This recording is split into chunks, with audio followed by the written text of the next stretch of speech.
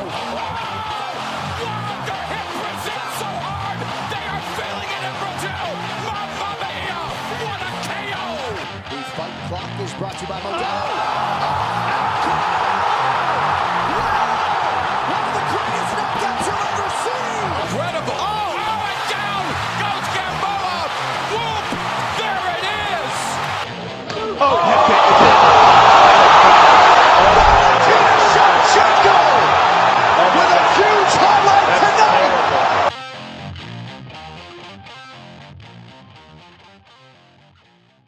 What up, brawlers? Welcome back to Thrown Hands.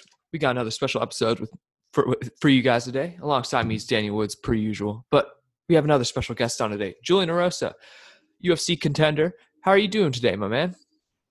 Oh, I'm doing fantastic. Thanks for having me on, guys. All right, so, we're just going to hop right into it. So how'd you get your start in MMA? Like, what made you want to do this? Or, like, what martial arts did you start out with? Like, what made you get to this point?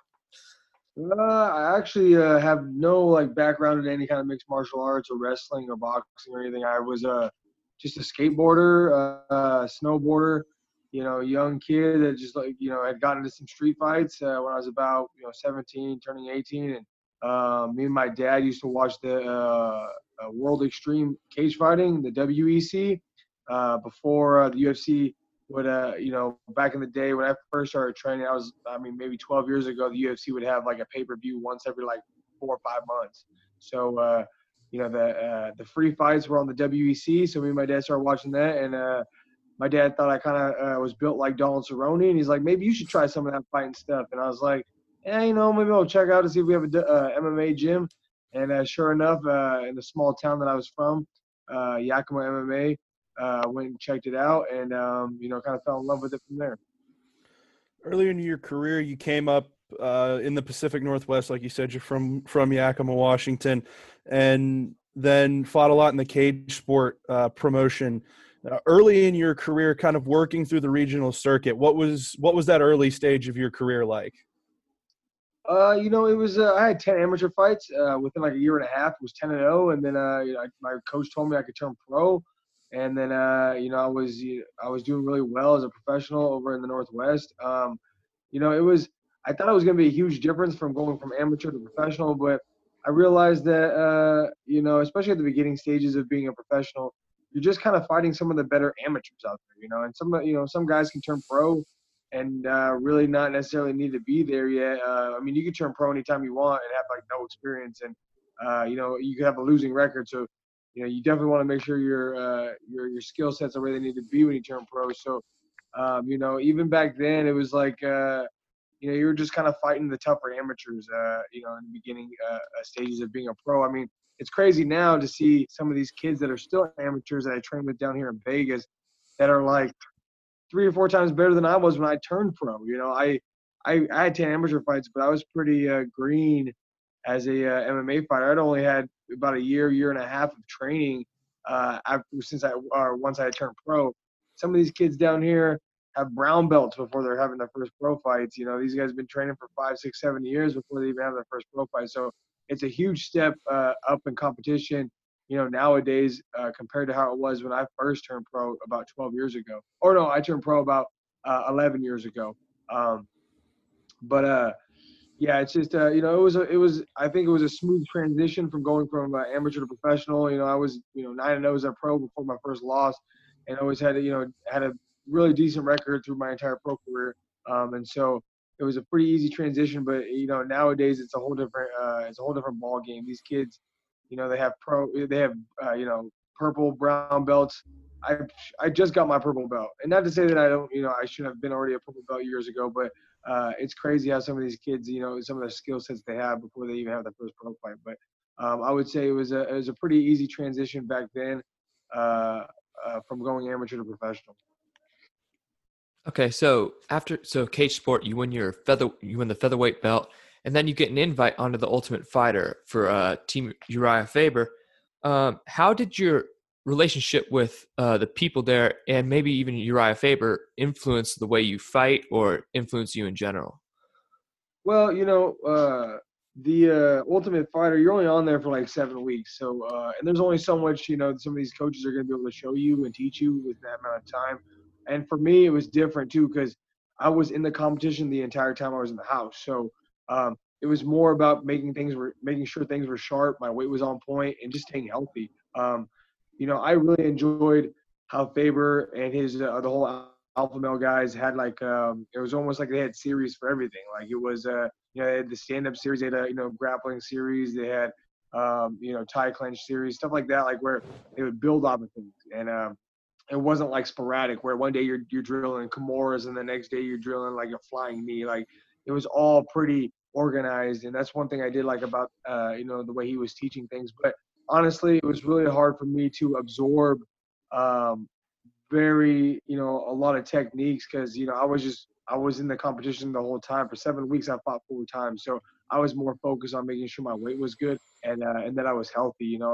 Getting beat up day in and day out on top of fighting 4 times within that amount of time. It was definitely hard on the body, so more focused on the recovery. But those guys are super cool, man. I really jived well with a lot of those guys, and I'm still friends with a lot of the guys. I train with Joe Benavidez every day now. He's fighting this next weekend, so for the title, a rematch. And I don't know if his opponent got pulled for the coronavirus or not, but Lance Palmer, I talk to him all the time. Faber, he shouted me out my last fight too, so I kept in contact with some of those guys, and they're a bunch of good dudes and have a good way about training as well. So for me, it was more about staying on top of the weight and being healthy on the Ultimate Fighter. So it was a little more difficult for me to absorb all the stuff that they were training and showing us.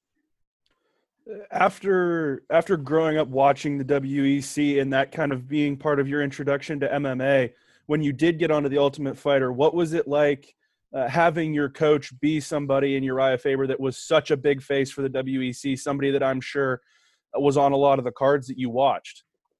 Yeah, it was absolutely amazing. That was one of the first times I had been surrounded by guys I've seen in the UFC, like Cody No Love, obviously McGregor, Faber, Chad Mendez, TJ Dillashaw. Some of those guys were there for only a couple of days, but Touchy Philly, Josh Emmett was one of our coaches.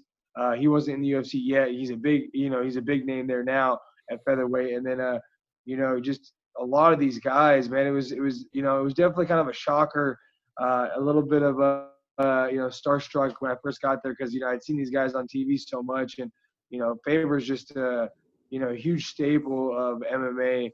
And especially at the WEC back when I was watching it.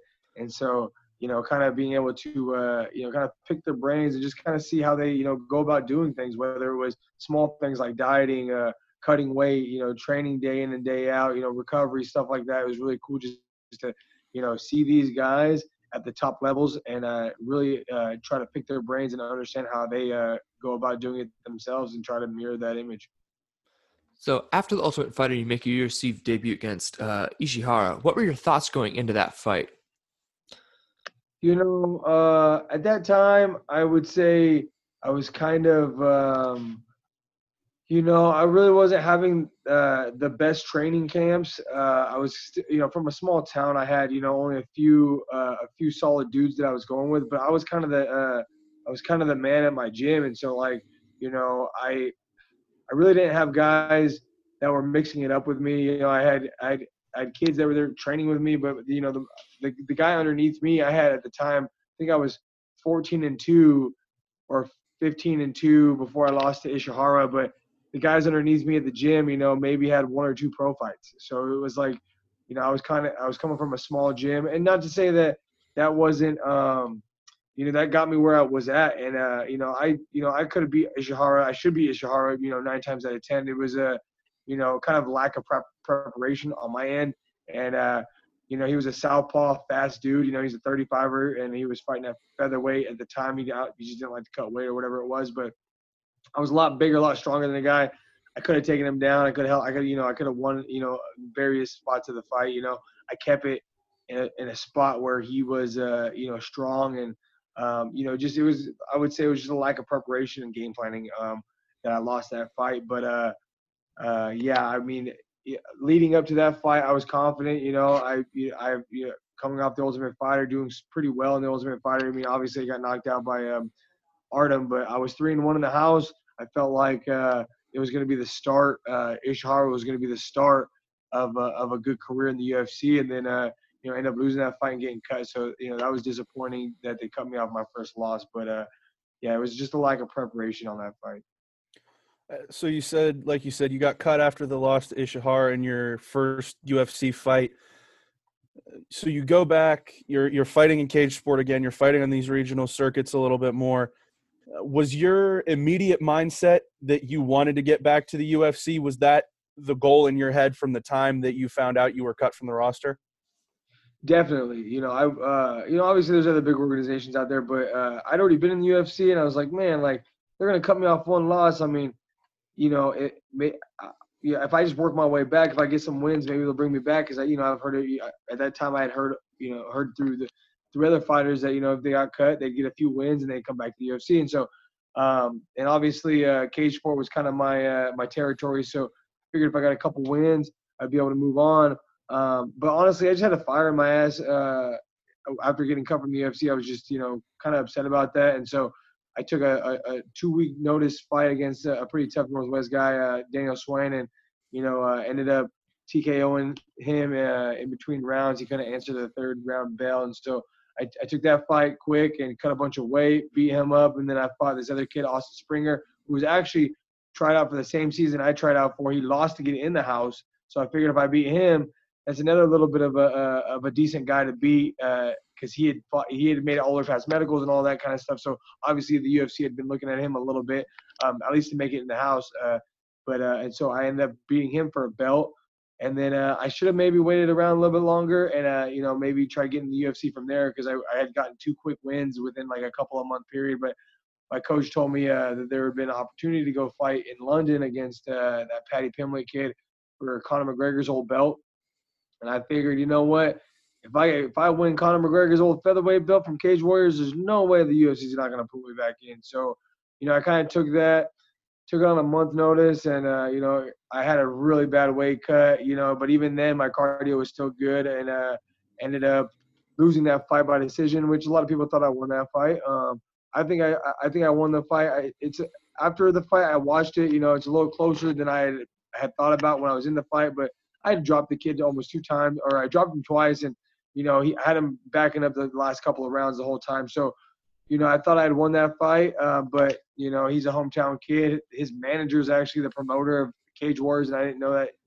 I didn't know you could even do that. I think that's kind of a big no-no in the States, but I feel like I got robbed in that sense. But I should have finished him, and then I lost that fight, so it was back to the bottom for me again. So and then I fought a few more times and I kept winning a few, and then would lose one, would win a couple, lose one. I think I was 6-2 or 5-2, and then got a contenders fight. But I was always just thinking about getting back in the UFC, but I'd get a couple wins and then I'd lose a fight. And so it was just that was kind of the tough part about going back and not really having management either. I really had no management up until I moved out to Vegas, and I think that's what really hurt me. Yeah, so after you ran around in your local cage sport promotion and go to the Conor McGregor's old promotion, you get that Contender Series opportunity. Going into that competition, what was your mindset? What did you think was going to happen after you won that decision? You're talking about the Contenders fight? Yeah. Yeah. So leading up to that fight, I was super pumped just by getting the opportunity, and I'd been in the Ultimate Fighter I had fought 4 times in the Ultimate Fighter, so I knew I was going to be fighting in the same cage, the same kind of situation, so I felt like I had an advantage just in that, where I had fought in front of Dana and everybody, and where there really wasn't a crowd. It was just like your family and their family and their coaches and your coaches, and it was a small amount of people, and I felt like since I'd already done it a bunch, I'd had that a little bit of an advantage, and I just kind of knew the ins and outs of that place, and so I was already pumped about it. I knew the kid was going to be tough. Jamal Emmers, 13-3, I think, and they were building him up. I think I was a 2.5 to 1 underdog leading into that fight, which was stupid in my mind, because I was like looking at our records, and at the time I was like 90% finish rate, and I have like way more experience than this kid. I was on the Ultimate Fighter, like been in the UFC already. How was this guy 2.5 to 1 favorite over me? He had won most of his, I mean, he was like a 50% finish rate guy. He was like, wrestled dudes down or beat him by decision or whatever. Me, I was like a 90% at the time. I was, choking everybody out or knocking them out, TKOing them. I didn't really have many decision wins, so I couldn't imagine why they had him such a favorite. And I think it ended up getting as big as like 3.5 to 1 on me. But it kind of gave me a little bit of chip on my shoulder too. I was like, man, these guys, they must not know who I am, or they just don't understand. I mean, they just don't get, that I'm just as good as any of these other guys. And I'm big, strong featherweight too. And leading up into that fight, I was just confident. The weight was probably one of the best weight cuts I had.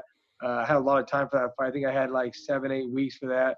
But one of the best weight cuts, one of the best camps, no injuries. I mean, leading into that fight, I was about 90%, which is, most UFC fighters or most MMA fighters, if they could lead into a fight at 90%, that's like 100% for us. So, we're always banged up, bruised up, dealing with certain little injuries. But I think that was the least amount of, bumps and bruises I had to deal with leading into that fight. Just a really good camp. Everything was, I was firing on all cylinders, and, all my sparring was going good. And so I was really confident leading into that fight. Ended up knocking him out with a head kick, and that's the kind of head kick the UFC, you'll get a $50,000 bonus for. And so for me to knock him out, and that's the whole thing, that's the whole deal with contenders. It's like you're supposed to, you show up there, and if you knock somebody out like that or you finish them, you usually get signed. And for me, I figured even if I just beat him because I was an underdog and they were really building him up, if I just beat him, even by decision, even if it's a boring fight, if I beat him, they know who I am. I've been in the UFC before, was on The Ultimate Fighter, did really well. I even got a bonus on The Ultimate Fighter because me and Mehdi had the best fight. Like, if I just beat Jamal Emmers, I'll get a shot. And for me to go out there and land that head kick and knock him out like that, and just the reaction on Dana's face and Sean Shelby and all those guys, I was like, man, there's no way I'm not going to get signed right now. And they passed me up, and I think it had a little bit to do with my management, and so I had to switch my management about few months after that, and I switched over to Jason House from the Radium Sports Agency, and literally within like 3 or 4 days, he got me a short notice fight to fight against Devontae Smith. But yeah, super confident about leading up into that contenders fight, and I was disappointed not to get signed after doing so well. That I knew I had to change something, and it was my management, and I did that, and ended up getting a short notice fight again back in the UFC. You talked there a lot about your finish rate, and you finished 21 out of your 24 professional wins. Without having, like you said, without having like a really long background in really any martial art, what was it like developing those skills early in your career to be so dangerous at any point in a fight? Honestly, I would really have to just give it to the toughness and the cardio that those are the two skills that I've kind of acquired from not, obviously, like a lot of guys will get that toughness and that cardio maybe if they're wrestlers or, and they're transitioning over, or a really good jiu-jitsu guy. But for me, I was a skateboarder, and, I was always been competitive whatever I did. So, I'd be skateboarding for, hours on end, and snowboarding. I would snowboard all day and then go train afterwards. And just my cardio was always through the roof. And I was always just one of those tough guys. I would throw myself down a set of 10 stairs, 20 times to get a trick, and concrete's not forgiving, your training partners are a little easier on you than, falling on concrete over and over again. So I think just kind of that durability and that mindset that I wouldn't quit until I got something done on my skateboard, and it kind of transitioned really well to fighting, that I just wouldn't quit ever in a round, or in a fight, or just in training in general. I've always had that ability to kind of push through being tired and just outwork guys.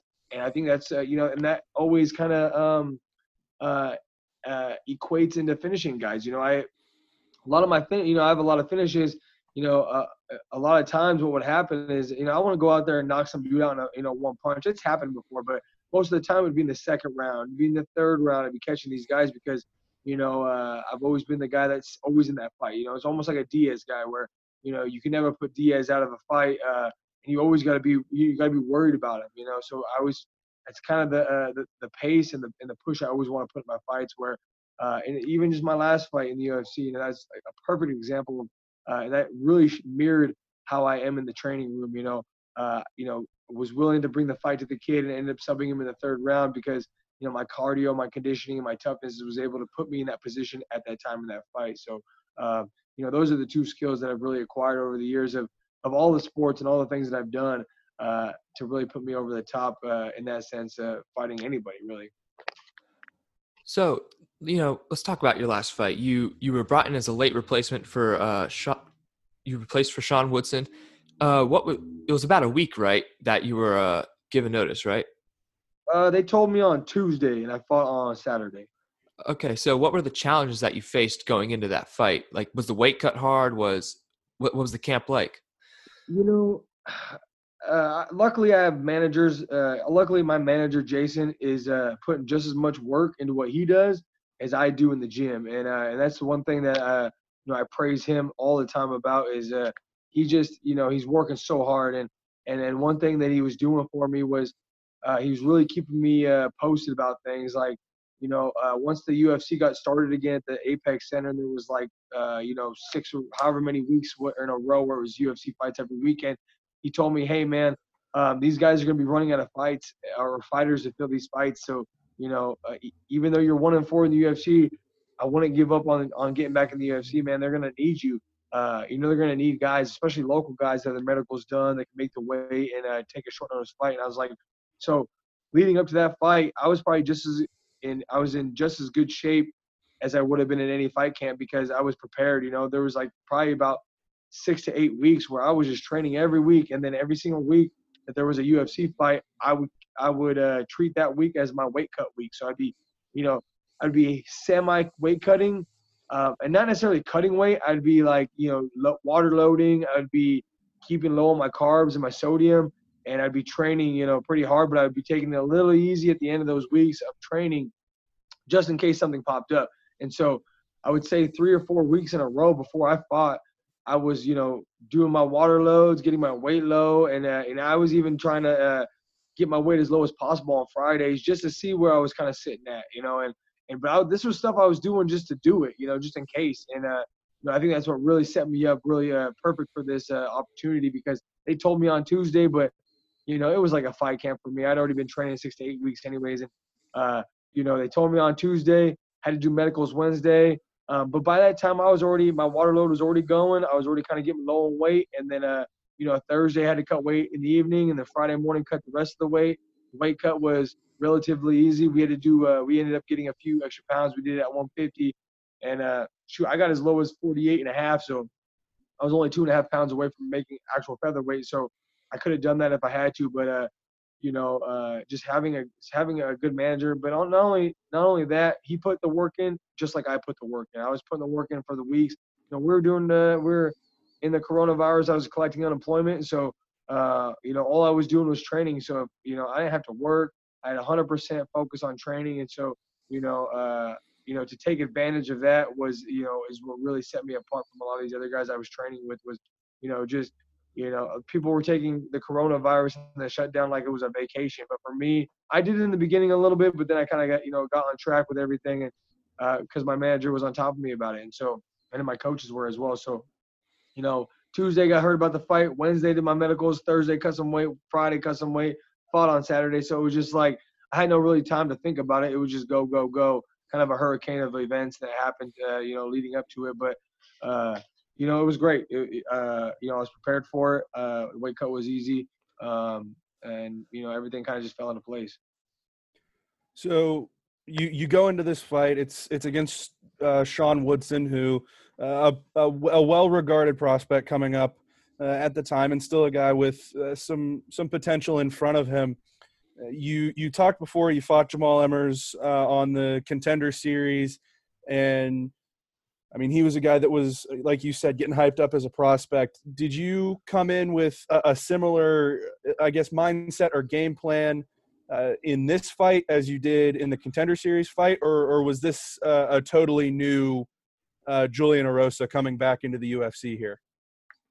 Yeah, I've always been one of those, like I said before, my cardio conditioning, my pressure, has always been kind of like, shining through mostly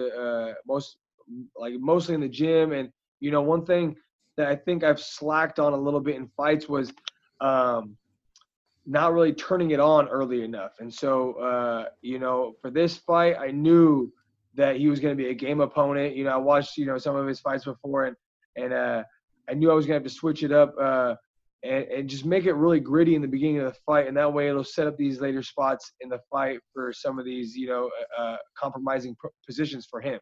So I knew right away I was going to have to kind of get in his face. I was going to have to take some shots, give some shots. But the main thing for me was I was going to have to make it a fight. He wants to box. He wants to, go, jab for jab, maybe kind of do that game.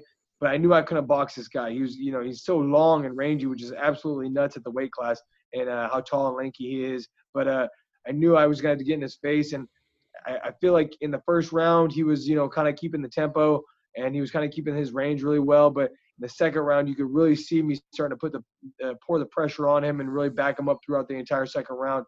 And I think that whole second round is what really set up that third round and set that choke up for me. And honestly, the Darce choke always was in the back of my mind because I've been choking everybody in the gym with the Darce choke. I'm built like perfect for it, the Darce choke, and made a couple of little details, but I knew if I got a hold of his neck, it was going to be over. And not to say that that he couldn't have fought out of it in the beginning of a fight, and that's the risky thing too. So there's been other fights where I caught people in Darce chokes and they fought out of it, and I might have gassed myself a little bit in some of those fights because of that. And so I figured if I was going to choke him, I was going to save it for towards the end of the fight because I knew he'd be a little tired, and I knew he wasn't going to give up on the feet. He's got like 50-plus boxing matches. He's a Golden Gloves guy, and I knew that he wasn't going to let me he wasn't going to give up on the feet. I would have had to put him completely out, and then, and even then I knew he was going to have a chin on him because he's a boxer, and I knew he was going to have some good movement that I might not be able to catch him with all the shots that I want to catch him with,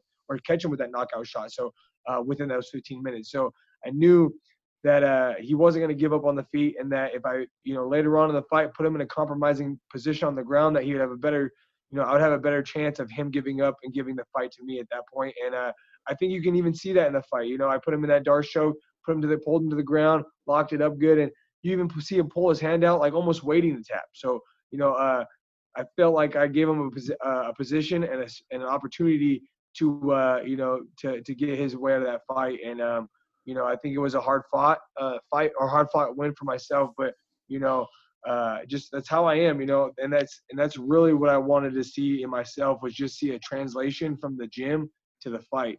And that's exactly what you guys saw. What you see in that cage is what I do every day in the gym. And that's all I really wanted, was to translate that over. And obviously I got the win, and luckily for me, I was able to do that to him that night. So speaking of the Darce choke, it's become a much more popular submission in the MMA game in the past couple of years, especially with Tony Ferguson doing it multiple times. Can you attest to why the Darce choke has become more popular over the past couple of years? Yeah, honestly, I think when you're talking about arm and chokes, people are stuck in those positions. Like a lot of people try to do guillotines, but guillotines are so hard to finish. Arm and ones are a little bit different, but people have gotten so good at rolling out of guillotines, and if you just have the neck, it's hard to control the body and the head. But when you incorporate an arm like an anaconda choke or a Darce choke or a head and arm choke, you kind of got somebody stuck. And so for me, the Darce choke is such a money move, just because of my length. And I think a lot of long guys are being able to catch these anacondas and these Darce chokes. And the good thing about the Darce choke versus the anaconda is the anaconda, where you lock up, it's kind of in front of them versus behind them. When you get the Darce choke, it's kind of behind their head, so it's hard for them to hand fight that. And so for me, I think honestly, just the game's always evolving. There was, back in the day, it was like guys would get caught with like, arm bars, and the guy, like weak arm bars from weak positions. And nowadays it takes, you might have to throw 3 or 4 submissions before you can even get someone close to getting choked or close to getting, submitted in any kind of submission. And so people are just getting a lot more crafty and a lot better nowadays. But for me, I feel like the Darce choke really stops somebody from being able to defend it, especially compared to some of these other chokes that only you don't have arms that are incorporated in it as well. Like, I catch people in a lot of guillotines, but I would say I'm more like a 50-50 guy with the guillotine, because there's just people are getting so good at rolling out of those. and you don't really have control of them as much as you would with a Darce choke. I feel like once I lock my Darce choke on, 90% of the time in the gym, even with black belts and stuff, I'll get my Darce choke finished. So, and honestly, that's just something I prefer. I'm built for it. Some shorter guys that can't get that grip never throw Darce chokes. But guys like Tony Ferguson, who's built just like me, I'm a little bit smaller version. Obviously, I'm a featherweight. He's a lightweight. But I mean, if you look at our bodies, we're just nothing but arms and legs here. So for him, and that's one thing that I've always kind of mirrored myself, especially with my Darce choke. And I think a couple Saturdays ago when I fought Sean Woodson, that was almost a textbook version of like Tony Ferguson. Coming up and getting the Darce choke on the feet and dragging him down and finishing.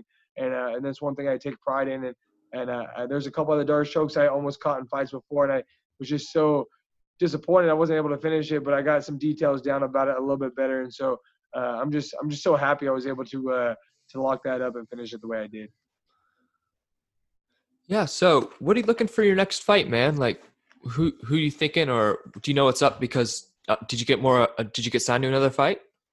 Yeah. So obviously the type of performance that I had, it gives me another opportunity with UFC. They signed me for a 4-fight contract. And if I would have lost that fight against Sean Woodson, I don't think I would ever fought for the UFC again. But I thought that before when I fought Julio Arce, but my manager is, like I said, man, he's working harder than anybody else that I know. And so he's put me in positions, and he surprised me so many times by being able to get me these fights. And so, obviously having a performance like I did, helps my, my pursuit in the UFC and keeping, my job with them. And I got a bonus that night too, so that helps out. And so I'm hoping. I don't have a signed fight yet, but I'm looking forward to trying to fight in September sometime. I know the UFC after Abu Dhabi is coming back here, and they're just gonna be banging out fights, like weekend after weekend after weekend, and they're gonna be contenders on the week. It's gonna be contenders, UFC, contenders, UFC. It's just gonna be it's gonna be mayhem here in Vegas. So for me, I'm just staying in shape. I got a little cut on my eye that I've been dealing with, and so I haven't been able to train 100%, but I would say probably by next week I'll be back into training camp, and so I'm hoping to fight September. Talked to my manager about maybe possibly trying to fight a couple. One guy I had in mind was that Jordan Griffin. He fought in the same card that I fought. He was like the first fight, and he lost against I can't remember the kid's name. Yusuf. Yeah. He lost against Yusuf, who was a 35er, taking a short notice fight. I think he's a 35er, right? Taking a short notice fight at 45 against Griffin, and Griffin looked all right out there. I actually thought Griffin might have won that fight, but regardless, I think it was a good matchup for me to fight Griffin. I'm a taller, bigger guy, and he likes to try to take people down. I've been used to that, and I got the range, and I really want to just showcase my abilities on the feet of keeping that range and against somebody shorter than me. With Sean Woodson, that guy had more range than me, so I kind of had to fight the shorter man's fight, but I really want to get someone in there that's willing to kind of bang it out. And what I've seen from Griffin is he's one of those kind of gritty dudes as well.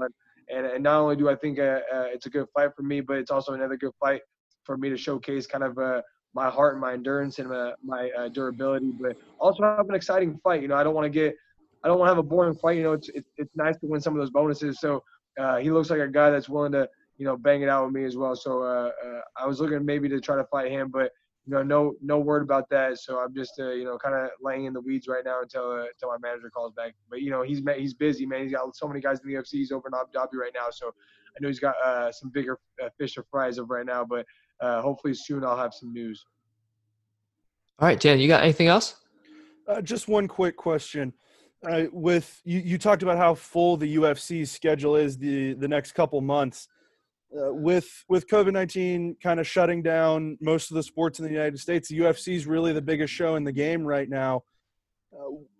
Do you see mixed martial arts being able to expand more into the public consciousness with everything that's going on right now because the UFC is so high profile in American sports right now?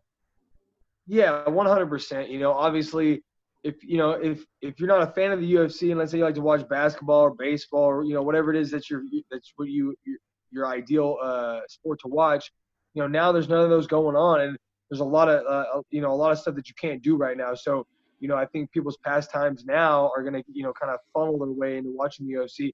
even if that's like your third or fourth or fifth favorite thing to watch, that's the only thing that's going on right now, you know, in the sports world. So I think it's, you know, it's definitely going to bring more attention to the UFC, which is nice because, you know, man, like after my performance last time, I went from, you know, being kind of a laughing stock of the UFC, not necessarily a laughing stock because, you know, I'm just talking about people that really don't know who I am, you know, being 1-4, you know, people like, you know, doubt me and stuff. But after the performance that I had, it's like I get so much love from so many different, outlets and so many different people from so many different places. It's, you know, absolutely amazing. And I think it has to do with, you know, obviously being, you know, everything being shut down. It's bringing more light into the UFC and, you know, giving me more guys like me more exposure. So 100% I believe that it's bringing more attention to the UFC, which is great for guys like me and other guys that are up and coming and want to, you know, need it. They're taking these short notice fights and just, you know, one day nobody knows who you are, and the next day you took a short notice fight and you beat somebody that that you weren't expected to beat, and you know, now everybody knows who you are. All right. Where can the people find you on social media, Justin? Julian, my bad. I'm sorry. No worries, man. No worries. All the time. Obviously, Instagram, Julian DeRosa 3 on Instagram. Julian DeRosa just on Facebook. I think I'm Juicy J on Twitter. My wife does most of my Twitter stuff. I'm hardly ever on that. But yeah, just you know, obviously, if you just type in Julian DeRosa, it'll pop up on any of the social medias. But you know, yeah, follow me, check me out if you're interested in knowing when my next fight is and what I got going on. All right, man. Hey, appreciate you guys for having me on the show and kind of getting the word out. Yeah, thanks, man. Thanks for coming on. We really appreciate it. Hell yeah. All right, guys. I'll do it for us here. Thanks for tuning in, and we'll see you guys next time.